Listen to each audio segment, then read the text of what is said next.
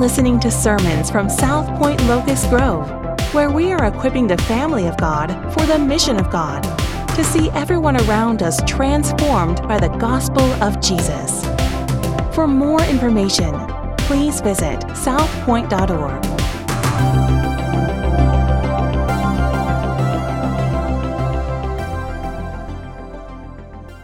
I'm going to shift to some Christmas controversies.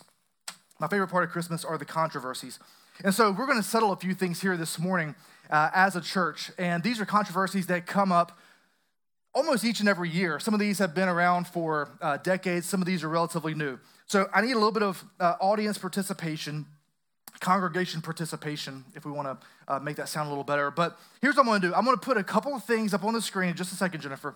We're going to put some pictures, and I'm going to talk. And here's what I want to do. Wait till I give you the option, okay, of saying you are either for this or against this. Everybody good? Okay, so then we're going to rate, and we're going to settle once and for all. There are going to be no more Christmas debates over these 3 or 4 things, okay? The first one is this: Elf on the Shelf. Is it cute or creepy? Hold on. Is it cute or creepy? So if anybody in the congregation, God forbid, say that the Elf on the Shelf is cute, let me hear you. Clap, cheer, yell, whatever. Okay. So real quick, we're going to pray for these people. If you say it's creepy, let me hear you. Amen. And all God's people said? Amen. Yeah, let it be. Secondly, colored lights or white lights? I'll give you a moment, let the Spirit move. This is a controversy in my home, not because of me and my wife, but because of where my wife came from. Her parents. You thought I was going to say Butts County. I don't have time to discuss that. So she loves white lights. I'll tell you what she actually loves more than white lights is having her husband put the white lights on the Christmas tree. And if it doesn't look just like the Macy's Christmas tree, then we have issues. So you thought that trying to get the tree straight was bad? All right, colored lights people, let me hear you. And all of God's people, the white lights. Oh man. I'm just kidding, I really don't care. That was just for my wife. All right, the third one. Now this one, we're diving in a little bit deeper, okay? We're kind of wading into the deep end. The third controversy, Die Hard. Is it a Christmas movie or is it not? And I kind of floated this one out here this morning. I didn't realize it was going to be, so divisive, which is interesting that you can pronounce that word 2 different ways. Ironic. But if you would say that Die Hard is not a Christmas movie, let me hear you. Interesting. Now, the other side, my people, if you would say that Christmas just ain't Christmas unless John McClane is jumping off the Nakatomi Tower, let me hear you. We've settled it. 3 for 3. Okay, last one that we have here. Do you prefer a real tree or a fake tree? First, everybody got it? Okay, I'll go with my preference first on this one, okay? The other ones, I gave those away. So if you would say a real tree, let me hear you. Wow, okay.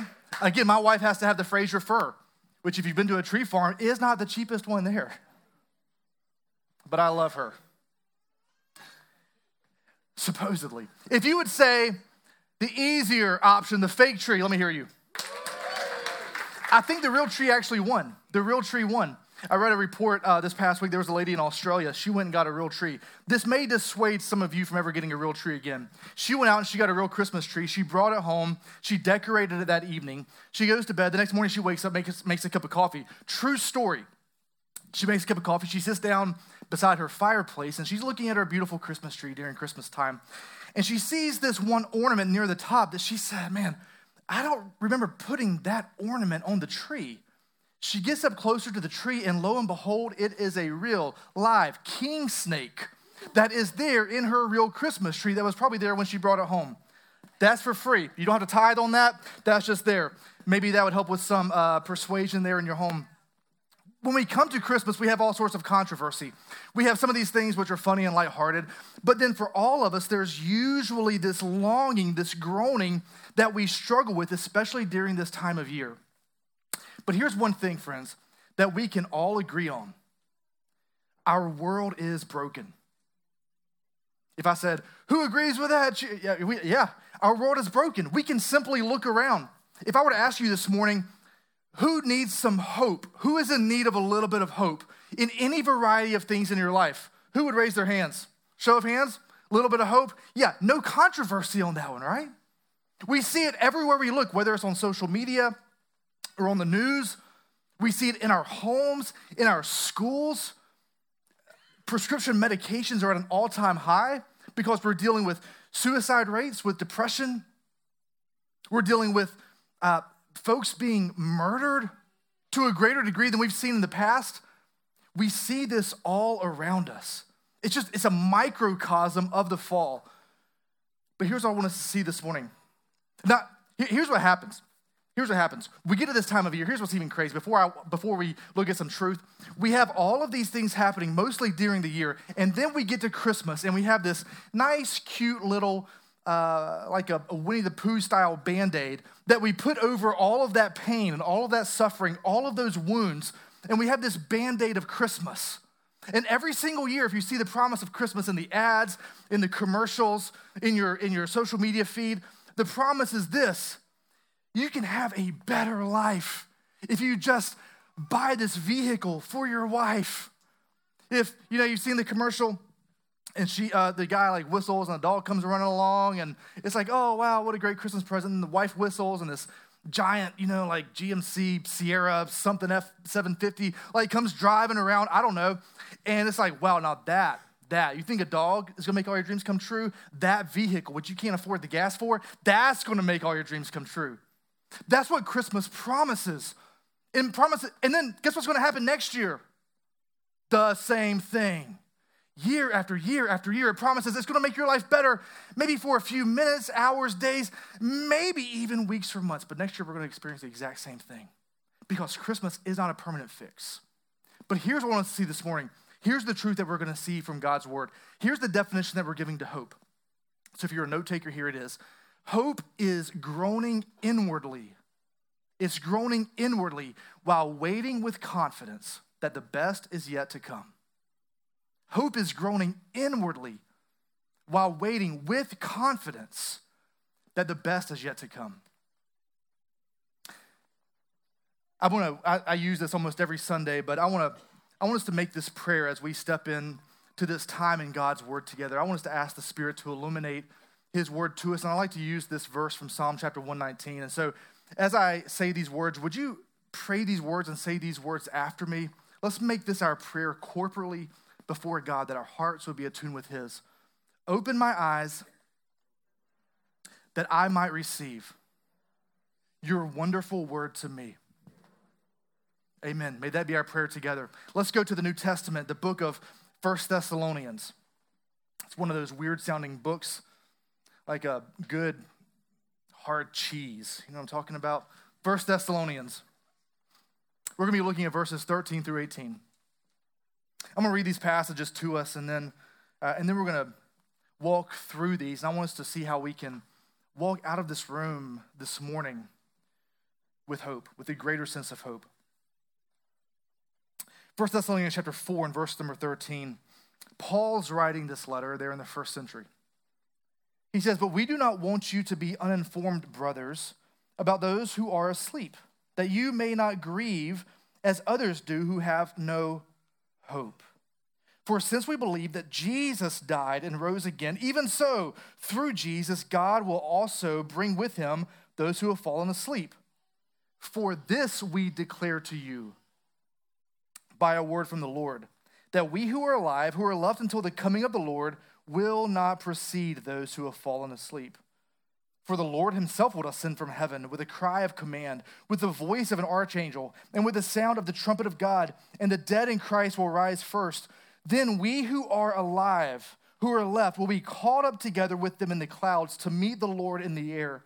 So we will always be with the Lord." Then the last verse he says right here, "Therefore, because of that, encourage one another with these words." Encourage one another with what it means to have true hope.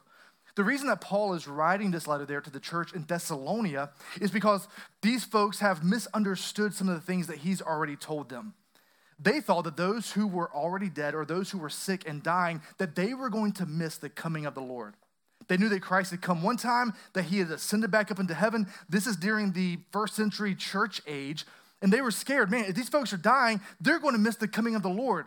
So Paul steps in. He says, no. Let me explain to you how this is going to work. Let me give you a solid definition of what hope is. So we're going to walk through these verses. But the first thing I want us to see is what hope is not. So we saw in verse number 13, we saw that he here begins talking about hope. He says, but we don't want you to be uninformed, but we want you to have hope. So here are some things that hope is not. First, hope is not emotion. It is not emotion. Quick caveat. Some of you, when you feel a sense of loss or that you've lost hope, you can feel that in your gut. You feel it in your shoulders. Even something kind of lame, relatively speaking, to eternity. But as soon as your team misses that play at the end of the game, as soon as they miss that field goal, as soon as they miss that shot, whatever that is, you can feel it. Oh man, I had hope. It's gone. There is an emotional side to hope, right? But hope is not just emotion. It's way more. We feel it in our shoulders, in our gut, in our mind, in our heart. We feel that hope drop. But hope is not simply emotion. The second thing that hope is not, it's not simply optimism. Man, just stay the course. Think real positive. Everything's going to work out. Just kind of buckle in and hope for the best. It's not just optimism. There may be some of that there, but hope is not, by definition, of optimism. The third thing that hope is not, it is not blind. It's not blind. Here's the good news for us, and we've seen this throughout the book of Daniel. If you've been here for the past couple of months, we walked through the first 6 chapters. But we may not know the future, but we know the one who holds the future. Amen? So hope is not blind because we have Jesus Christ. The fourth thing that hope is not, it's not wishful. It's not wishful. Now we're going to talk in a minute about what true hope is. And so when we're talking about a biblical definition of hope, it's not simply wishful. Now there are times when I was driving here this morning and or a friend of mine was driving one time and I heard him say this, he or she, but I was driving here okay, it was me, okay. I was driving here this morning listening to a song and I passed a cop, which I love. And I looked at my speedometer. You know what I thought?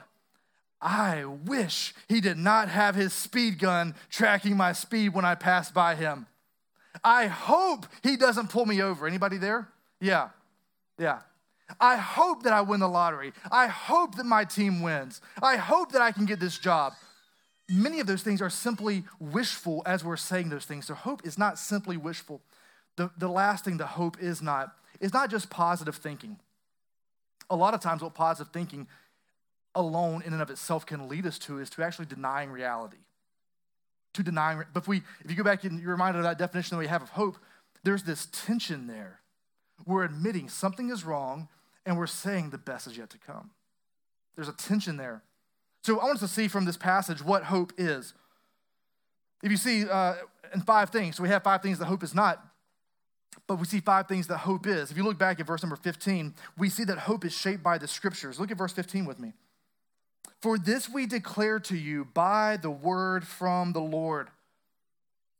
It's by the word of God. Our hope is based on, if you see that number 6 right there beside Lord, okay, so a quick little Bible study tip. Those numbers and those letters are there for a reason. If you go down to the bottom of your page, if you have that, it says, or by the word of the Lord. So either a word from the Lord or by a word of the Lord.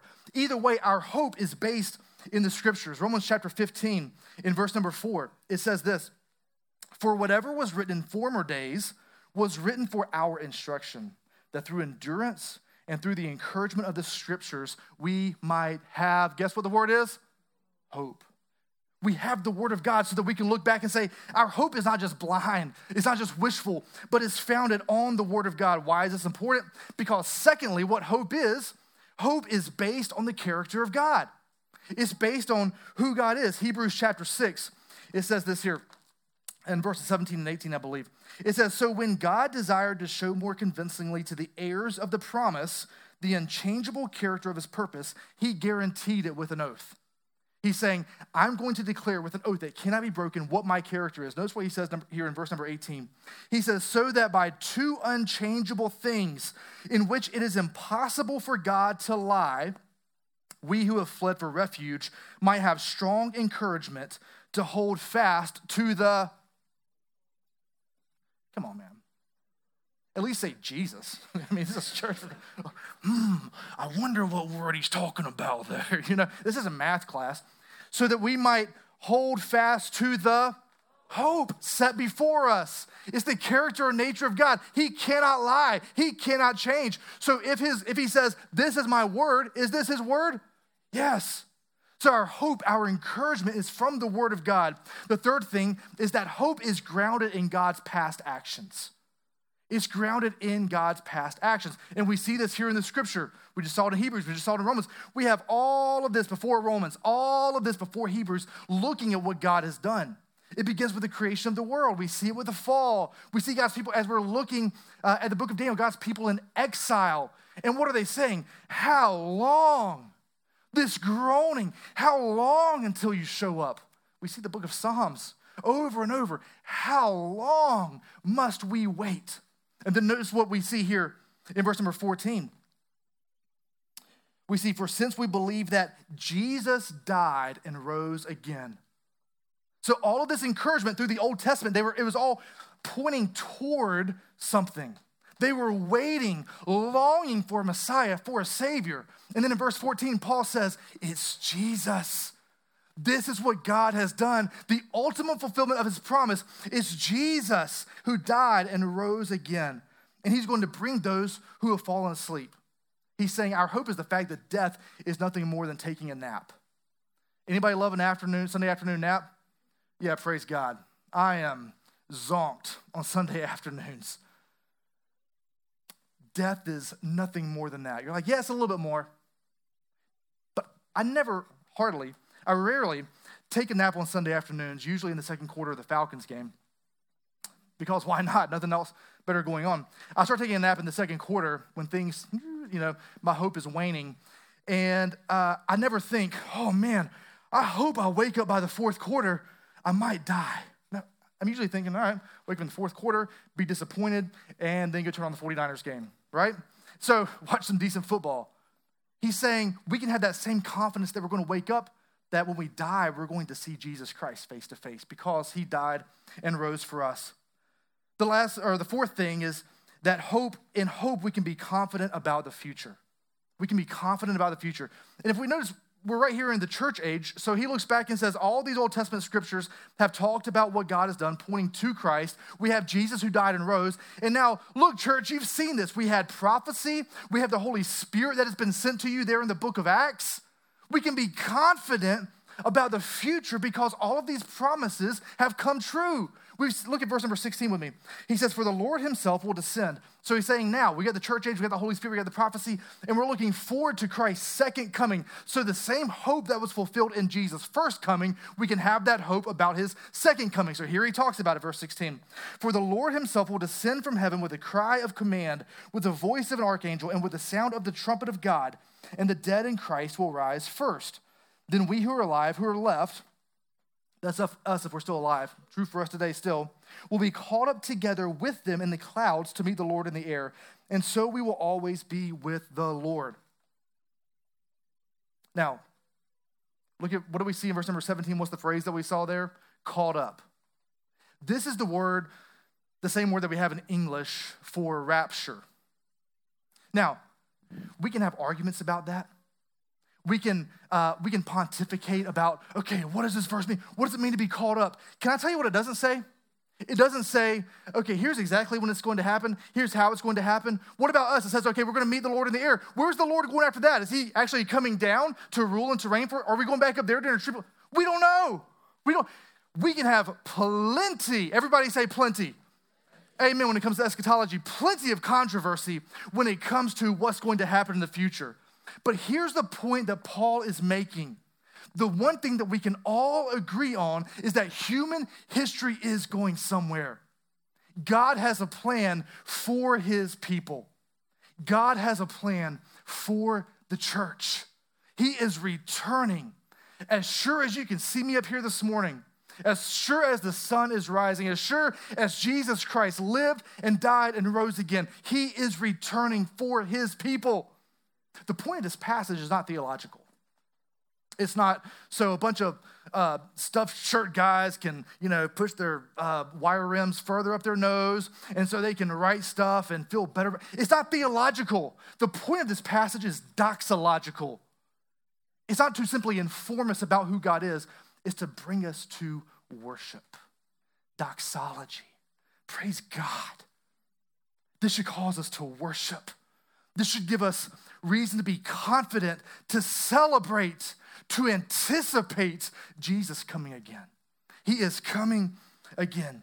And then lastly, fifthly, hope is more powerful than death. Hope is more powerful than death. The way, as we think about this passage, Paul here is setting up this past hope that we have, and we've talked about that. He's saying, here's your future hope. And so when we add past with future, what does that equal? Present.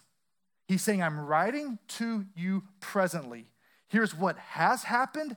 Here's what's going to happen. And so we can have hope today. We call this the already not yet. The already, Christ's kingdom has come and it has not come fully, not yet. That's why we look around. We can see things of beauty and we can see things of evil. We see life and we see death. We're in the middle of this tension. Y'all feel this tension? And sometimes even within us, it fluctuates back and forth. He says, but hope is more powerful than death. He's not saying that being a Christian is just happy, clappy. This is amazing. Let's sing some more songs and everybody smile. Put on your happy face because everything is awesome. He's not saying live your best life now. No, this is great. What he's saying is you can look hopelessness in the face and you can bear the weight of despair on your shoulders and maintain hope that the power that raised Jesus Christ from the dead is the same power that fills us through the Holy Spirit. That's why we have confidence. That's why we have hope. That's why we have reason to celebrate. If you look at verse number 18, he says, therefore, when we're reading the Bible, you know this, but when we see the word therefore, what do we ask? What's it there for? There are those kinds of people, Therefore, because of all that, no offense, encourage one another with these words. We need to be reminded of the hope that we have in Jesus Christ. When it seems dark, when you can't see your hand in front of your face, spiritually, emotionally, sometimes physically, there is nothing more real than the resurrection of Jesus Christ. I want to go back. I want us to look at 5 things, but I want us to go back. Here's what we stated before. Here's the definition that we've given to hope. Hope is groaning inwardly while waiting with confidence that the best is yet to come. You see the tension? We feel that? It's like, yeah, man, I think I can step into that. I want us to see 5 principles or truths this morning. 5 things that we can walk away with hope. Everybody okay with that? We got the number 5. Pretty solid this morning, okay? The first thing that I want us to see this morning is that the object of your hope determines how you live today. Whatever you see as being your deepest desire or your ultimate good, you are going to give yourself to that thing. You're going to spend your time, your resources, your money, your thought life, your efforts. You're going to stay up late. You're going to get up early because you are hoping that ultimate good is going to bring you satisfaction. What is the object of your hope? You're not going to hope in something that you think is not going to satisfy you. We're always hoping in what we think is going to bring us ultimate satisfaction. And we build our lives around that. So here's the second thing that I want us to see this morning out of 5 is that there are 2 options for hope. One is a dead hope and one is a living hope. Dead hope, we could define it as this. It's what we look forward to that soon lies behind us. So if you take all your hopes and put them into one of these two categories, might get real sad in here real quick. What we look forward to that soon lies behind us. On Christmas morning, your kids are looking forward to their next present to bring them ultimate joy and hope, right? And guess what? They may have just opened an awesome gift, but there's another one over there. And as much satisfaction as I feel with this one, I can get even more satisfaction with that one. And guess what's going to happen by 1 o'clock at your house? They're going to be fully satisfied, am I right? And that satisfaction is never going to No. They're going to be playing with the boxes to all that junk. You're like, man, crazy kids. I'm glad I'm not that way. We are exactly the same way. Whether it comes to intimacy, whether it's real with your spouse or it's fake with someone who's not your spouse or on the screen, we don't just engage in that one time, satisfied. No. Again, over and over, we call ourselves addicted. We need more and more. And we can never feel that same way again. What about food? Have you ever eaten the perfect medium rare steak and you thought, I never need to eat steak again, I ate it? No. I can't wait to eat this again. You ever wake up in the morning and start planning when you're going to take a nap that day? There's two of us. Because we can never have enough rest. You just got through resting. Man, I can't wait to do this again. Job promotions, success, kids, figuring something out. I want to finish a series on Netflix. Man, I never need to watch it. No.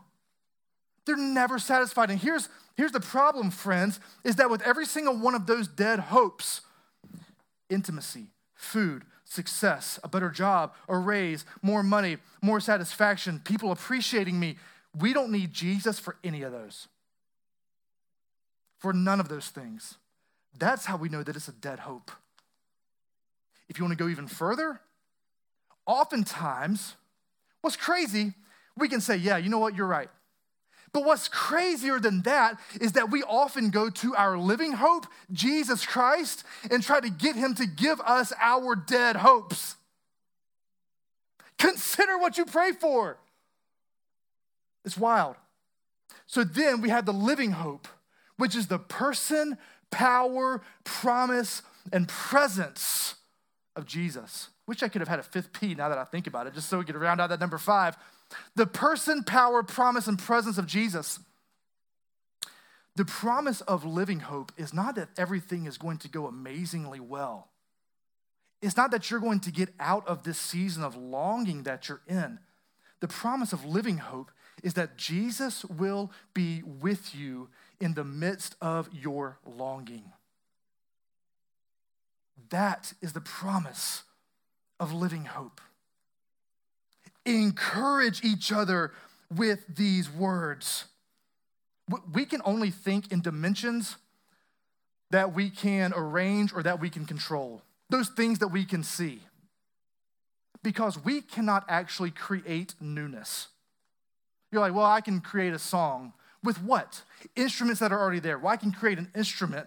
With what? Wood that's already there. Well, I can grow a tree. With what? A seed. Like, we can never actually create ex nihilo, out of nothing. We need resources. That's how we function. But can you imagine for a second life?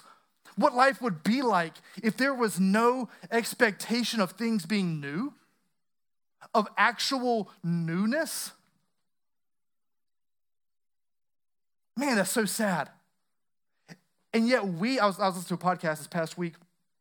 It may or may not have been somebody whose name rhymes with Snow Logan. And on there, he had a scientist who, Neil deGrasse Tyson.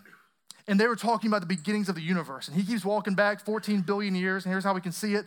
And he finally gets back to the back, and Snow asks Neil deGrasse Tyson, he says, okay, so where did that come from? And he goes into this whole theory about how there are infinite numbers of realities. And I'm like, really? This is your best explanation of hope?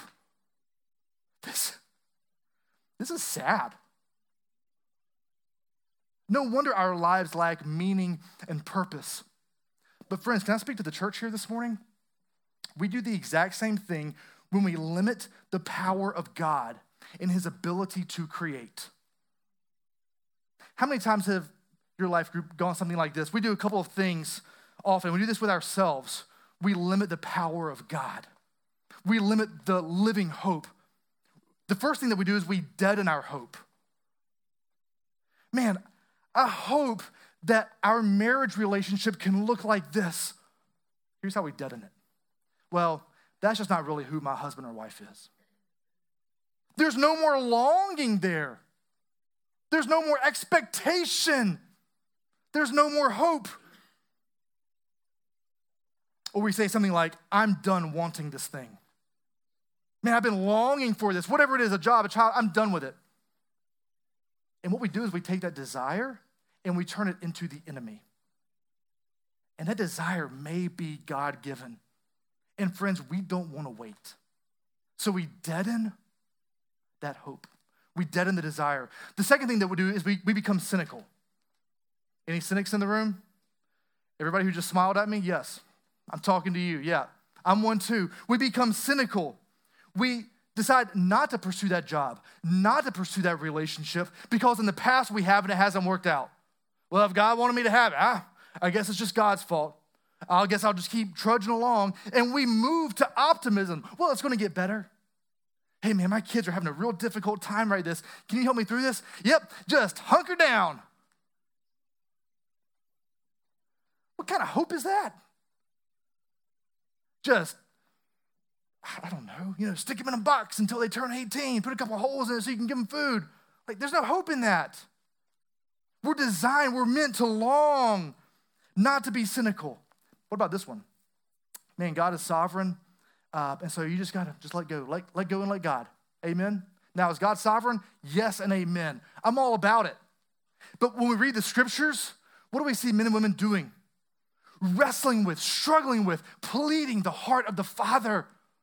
Not saying, the world's just broken. I have all of my longings met in heaven. Just got to wait till we get there. No, they're longing, they're struggling, they're wrestling now. And here's the third thing that I want us to see, is that God can bring something beautiful.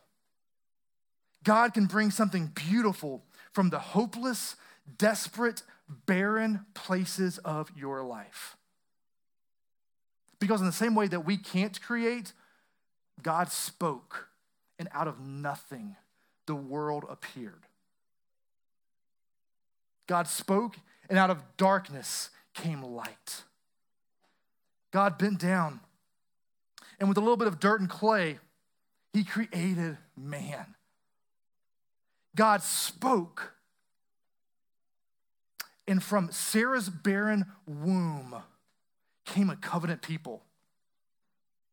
God spoke, and out of slavery, we find a new community of God's people.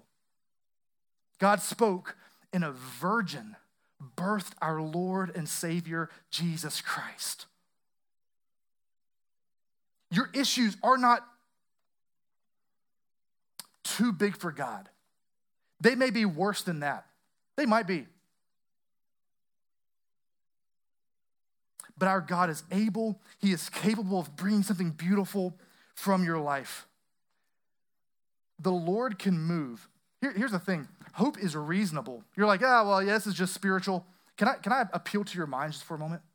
Hope is reasonable because God can move despite the data of your life. He is not limited by categories. He's not limited by things that we see, things that we can control, these certain areas. He can create something beautiful. The fourth thing that we see is that the beauty of Christmas is just the beginning of the story. It's not the end. Revelation chapter 21. We see in verse number 5. And this is, again, looking ahead to the future to give us hope in the present. John writes this, and he who is seated on the throne, this is Jesus Christ speaking, behold, I am making all things new. Behold, I, Jesus Christ, am making all things new. Also, he said, write this down, for these words are trustworthy and true. You can rely on it because of who I am, because of what I've done in the past. the return of the King, when he comes again, is going to be the end of death, of sickness, of tumors, of worry, of darkness, of kids who won't obey, relational strife, of marriage trauma. It's going to be the end. But here's the good news this morning, friend. We can have hope today because Jesus Christ came and began his kingdom. He began his kingdom. He inaugurated, he started his kingdom. And when he heals, when he performs miracles, what does he say? We saw in the book of Luke. He says, the kingdom of God is here. You're looking at a living hope. The last thing that I want us to see this morning, the fifth truth of principle is this, is that we had an appointment with eternal death, but Jesus showed up in our place. We had an appointment with death. Maybe you think, man, God has disappointed me so often. The word disappoint means you miss an appointment. And you think, I've given him a list of things, and he has not met one of these appointments in my life. The greatest appointment that you had, friend, because we have all fallen short of the glory of God, is that of eternal death and separation from God our Father. In Jesus Christ, on the cross, he showed up in our place. Before he did that, he says to you this morning, this path of pain, of betrayal, of abandon, of hopelessness, of depression, anxiety, of worry, he says, I've walked this path. I know this path. He says, I know you. He showed up in your place. The 19th century philosopher, Friedrich Nietzsche. You're probably familiar with some of his writings. I couldn't sleep last night, so I started reading one of his old books for no apparent reason. I'm not recommending him, by the way, because he said this, or he said a lot of jacked up stuff. But here's one of the things he said. He said that hope is the evil of all evils, because we can never get out of this torment that we call life. Hope is the evil of all evils. But friend, Jesus did not come down here to earth to give us a better life while we're here. Jesus came down and gave us himself. How many times have you been disappointed in God? How many times have you found your prayers unanswered? How many times do you feel like he's distant? And yet we keep going back to him over and over and over again. Nietzsche would call that foolish. The Bible calls that hope. And I would plead with you this morning, when we look at the scriptures, Jesus Christ has given us himself. Therefore, we can have hope, and not just a dead hope, but a living hope. I was talking to Luke this past week, and we were talking about all the money we're spending on our wives for Christmas. And all of our Amazon packages that are coming in. And we were talking about how we order these things on Amazon, and we keep looking on the front door for these packages to show up, right? Big, enormous, like diamond studded, gold laden, I don't know, not really. And we kept talking about how we're looking forward to when that box is going to be on the front. Man, it's here. I can't wait. Now I get to go inside and hide it. And then I get to wrap it, and then I get to wait more, But what's crazy is we're going to get a notification on our phone when it's there. The delivery driver is going to come up, and he's going to chuck it from 42 feet away. Matt Ryan, I can't even do that. So he grabs his phone, takes a picture, there it is. We get a text or an update immediately on our phone. Then we know for sure that the package is there on our front porch. What the box looks like, how the tape is, where it is in comparison to our door, all these different things. We see the picture. We know it's there perfectly. It's done. But what do we do in the meantime? We know the package is going to be there. And when it gets there, we have confidence in that. But we're still in hope, in anticipation, We can't wait. We keep looking out the blinds, out the curtains. Let me go check the mail. Let me check oh man, it's not here yet. You're like, man, you're crazy. You might not be crazy. You might just be hopeful. Because hope is groaning inwardly with that tension while waiting with confidence that the best is yet to come. The best is yet to come.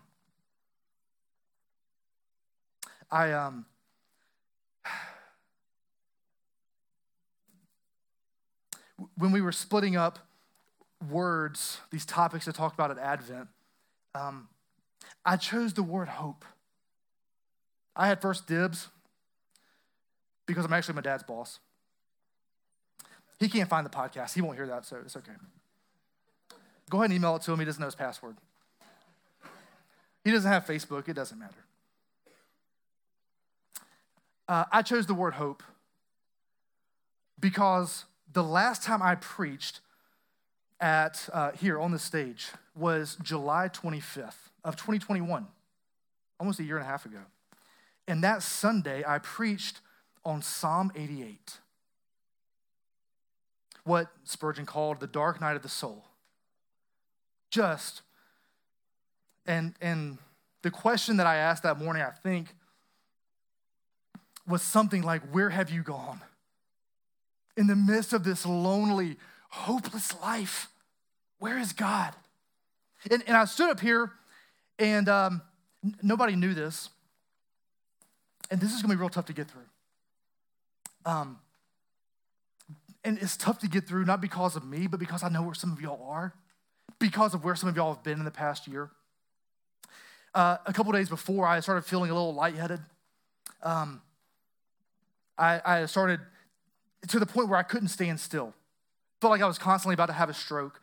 I got up here that morning, and I actually gave the welcome or something, and I kept just moving back and forth. Because if I stood still, I was going to pass out and just fall back.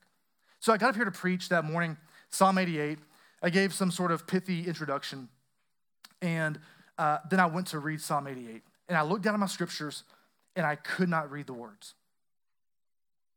And they were just moving like this all over. Couldn't see them. So I stopped and prayed. I said, hey, let's just, this is what you do if you need a transition, like, chord change, or, you need to go turn on the, whatever. You just pray, right? Best transition ever. So I prayed. And in that prayer, I specifically asked God, kind of in passing, I didn't want to make a big deal about it, that I could see the words on the page.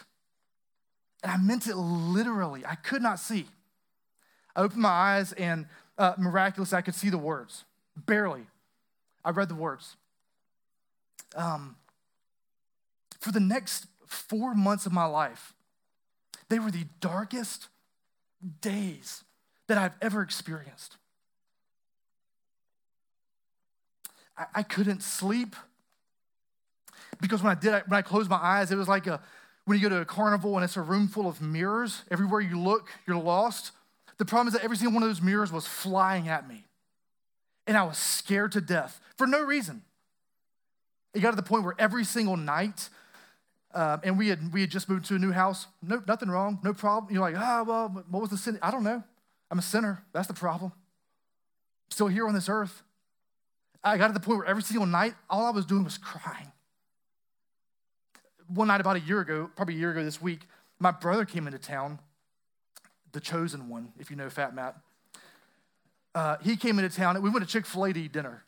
And the whole time we were eating dinner, I was sitting here just rubbing my head, and just because it hurt so bad, and because I couldn't focus. And we got in the car, and fine dinner. I got in the car and started bawling. And Shannon said, what are you crying about? I said, I have no freaking idea. Every single night was that way. I'd lay on the couch and cry for hours about nothing. I couldn't function. I couldn't work. I couldn't play with my kids. They would say, hey, come outside and play with us. I go outside and manage, like no joke, 5 or 10 minutes. And I just got to go back inside. I am spent, physically, emotionally, spiritually spent.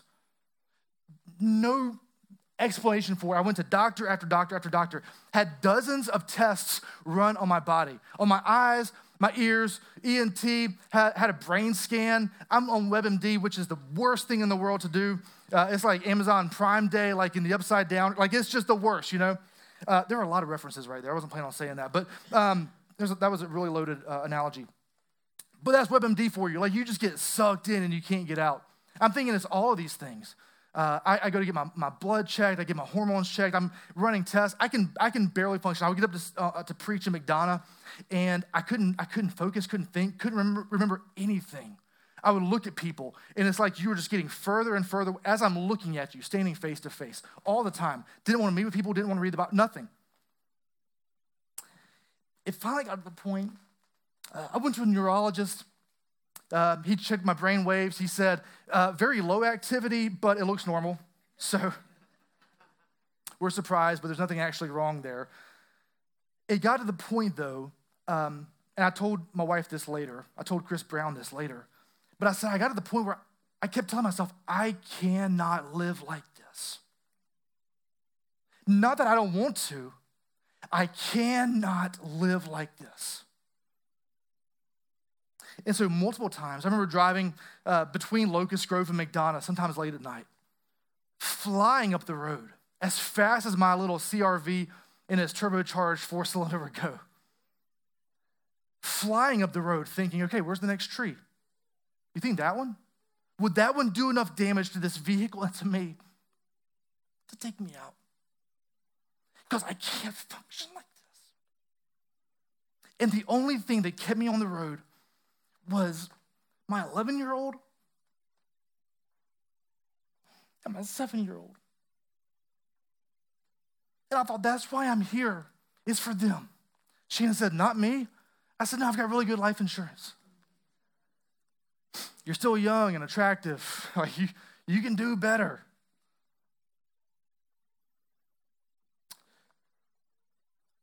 Some of you this morning, you come in, you're like, yeah, that's me.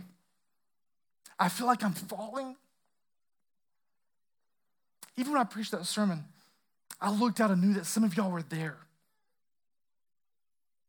That's why that sermon hurt so bad. And some of y'all this morning, you're like, I might not be there this morning. It may be something else. Maybe something else in my life. I've met with several people this week. Relational strife in and among families. Marriage is on the brink of divorce. I got an email this morning to the prayer request email from the church, and just a litany of requests. This guy's life is jacked up, man. Just messed up. And maybe you think, man, I know what you're talking about. You feel like you're falling down this dark hole. You're just waiting to hit the bottom, but you never do. Anybody ever been there? When is it going to end? Eventually, I go to the doctor, and I get diagnosed with major depressive disorder and panic anxiety. Now, for some people, that's a badge of honor. It's like, yes, I get to be on medication. I get to fit in with 23% of America. As soon as I went to the doctor, I did what I did when I went to every single doctor, and they said, yeah, nothing's wrong with you physically. Nothing's wrong with you physically. 9 different doctors told me that. I got in my car and I cried. I bawled like a baby because it was at that point I realized I've done everything that I can do, and I can't control this situation. There's not a way that I can rearrange the data. I can't figure this out. And I've never not been able to figure most things out in my life. We can work through that and figure it out. I couldn't do it. It was in that moment and through that period where I realized my only hope is Jesus Christ. In the midst of that darkness, all I have is Jesus. I don't have the applause and the approval of man. It's insufficient. Sure, I mean, my wife, incredibly helpful, gracious, merciful. It's been a crazy year for her too. At times, she thought she was literally going to lose me, either because of my choosing or something else. It's been difficult. Medication, helpful, sure. Maybe it's helpful for you. I don't know. it's insufficient for your soul. Relationship, talking to, and I've seen Keith, I don't know, Rachel told me this past week that I call him every single day. It's for my soul, Rachel, okay? Don't be mad about that. I talked to Keith. Counseling, great, amazing, insufficient to change your soul. My hope is not in counseling. It's not in medication. It's not in learning more about myself. It's not in getting better rest or a better diet or drinking more caffeine or less caffeine or whatever it is. My hope, our hope has to be in Christ and Him alone. That's it. Everything else is insufficient for hope. This morning, maybe you feel like you're at the end of your road, or you know somebody who is. You feel like you're traveling through darkness. And I'll tell you this, faith is not the things that we can see, because we can mostly control, understand, rearrange the things that we can see, but faith is that which we cannot see. So maybe this morning you're like, man, yeah, I need some hope, but I feel like I can't reach it. Peter in 1 Peter chapter 1, this is where he uses that phrase, living hope. The way that you can experience living hope, that faith in the midst of darkness and tragedy, is by being born again. He says that's it. He says this living hope is for those who have been born in Christ. Bless you. Jesus Christ, friend, listen, and then I'll be done, I promise. That was a Mark Powellism right there. Jesus Christ could have been born 1,000 times. But if He has not been born inside of you, then you are lost. There are still struggles. Shannon asked me several times this past week, and she asked me several times a week, hey, are you okay? Is your head doing that thing? Are you checking out? Are you here? Do you need to go lay down? Like, it's still there. It's still a struggle.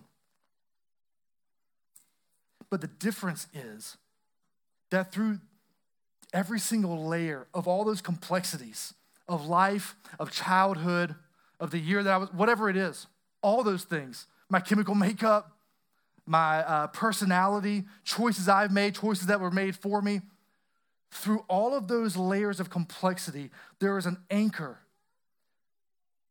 whose name is Jesus Christ. That is where faith lies. And so I would plead with you this morning to surrender to that. To place your faith not in things that you can see, but place your faith in Jesus Christ, whose word is true. We can't see Him physically, tangibly today, but His word is true. That means He came, He lived, He died, He took the wrath of God on your behalf, and then He rose victorious over an enemy that we could otherwise not defeat.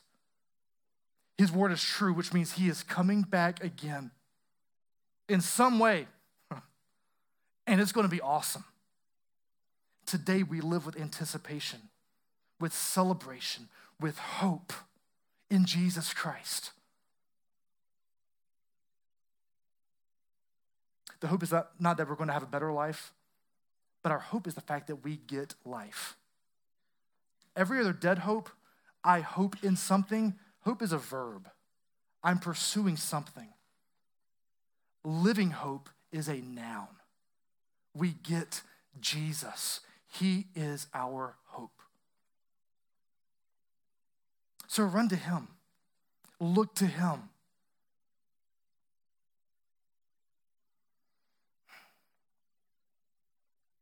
That, by the way, one of the controversies that we've had in my home for years is, when do we start playing Christmas music? My lovely wife is wrong in this one area because she enjoys playing it on November 1st. I enjoy Thanksgiving. So I want to wait till after Thanksgiving.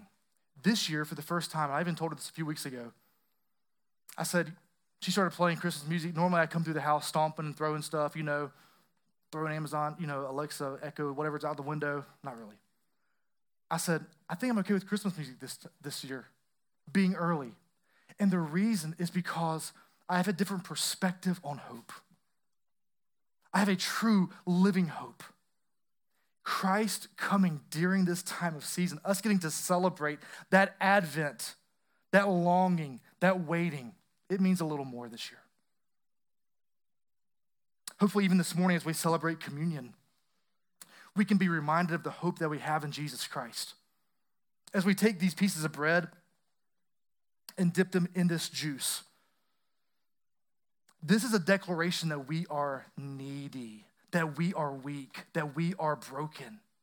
It's saying, I need something besides myself. I need Jesus. This is not simply rote. It's not just something we do just because we found some bread on clearance at Walmart, just because we want to support some good Methodists, in the name of Welch's. It's because we need a constant, necessary reminder that our hope is not in what we see. Our hope is in Jesus Christ. May that be a reminder for us this morning as we celebrate, even as we groan, as we wait, as we hope. So friends, let's be repenting of our sin, repenting of the things that we're looking to for hope besides Jesus Christ. Let's be reminded of what Christ has done, and let's rejoice in the fact that Jesus Christ is coming again. Man, what a loaded time. Dipping bread in juice. We get to experience the presence of Jesus right here with us. So I would invite you, if you are in Christ, if you've repented and you've said, my faith is in Christ and him alone, then you are welcome to join me at one of these stations this morning.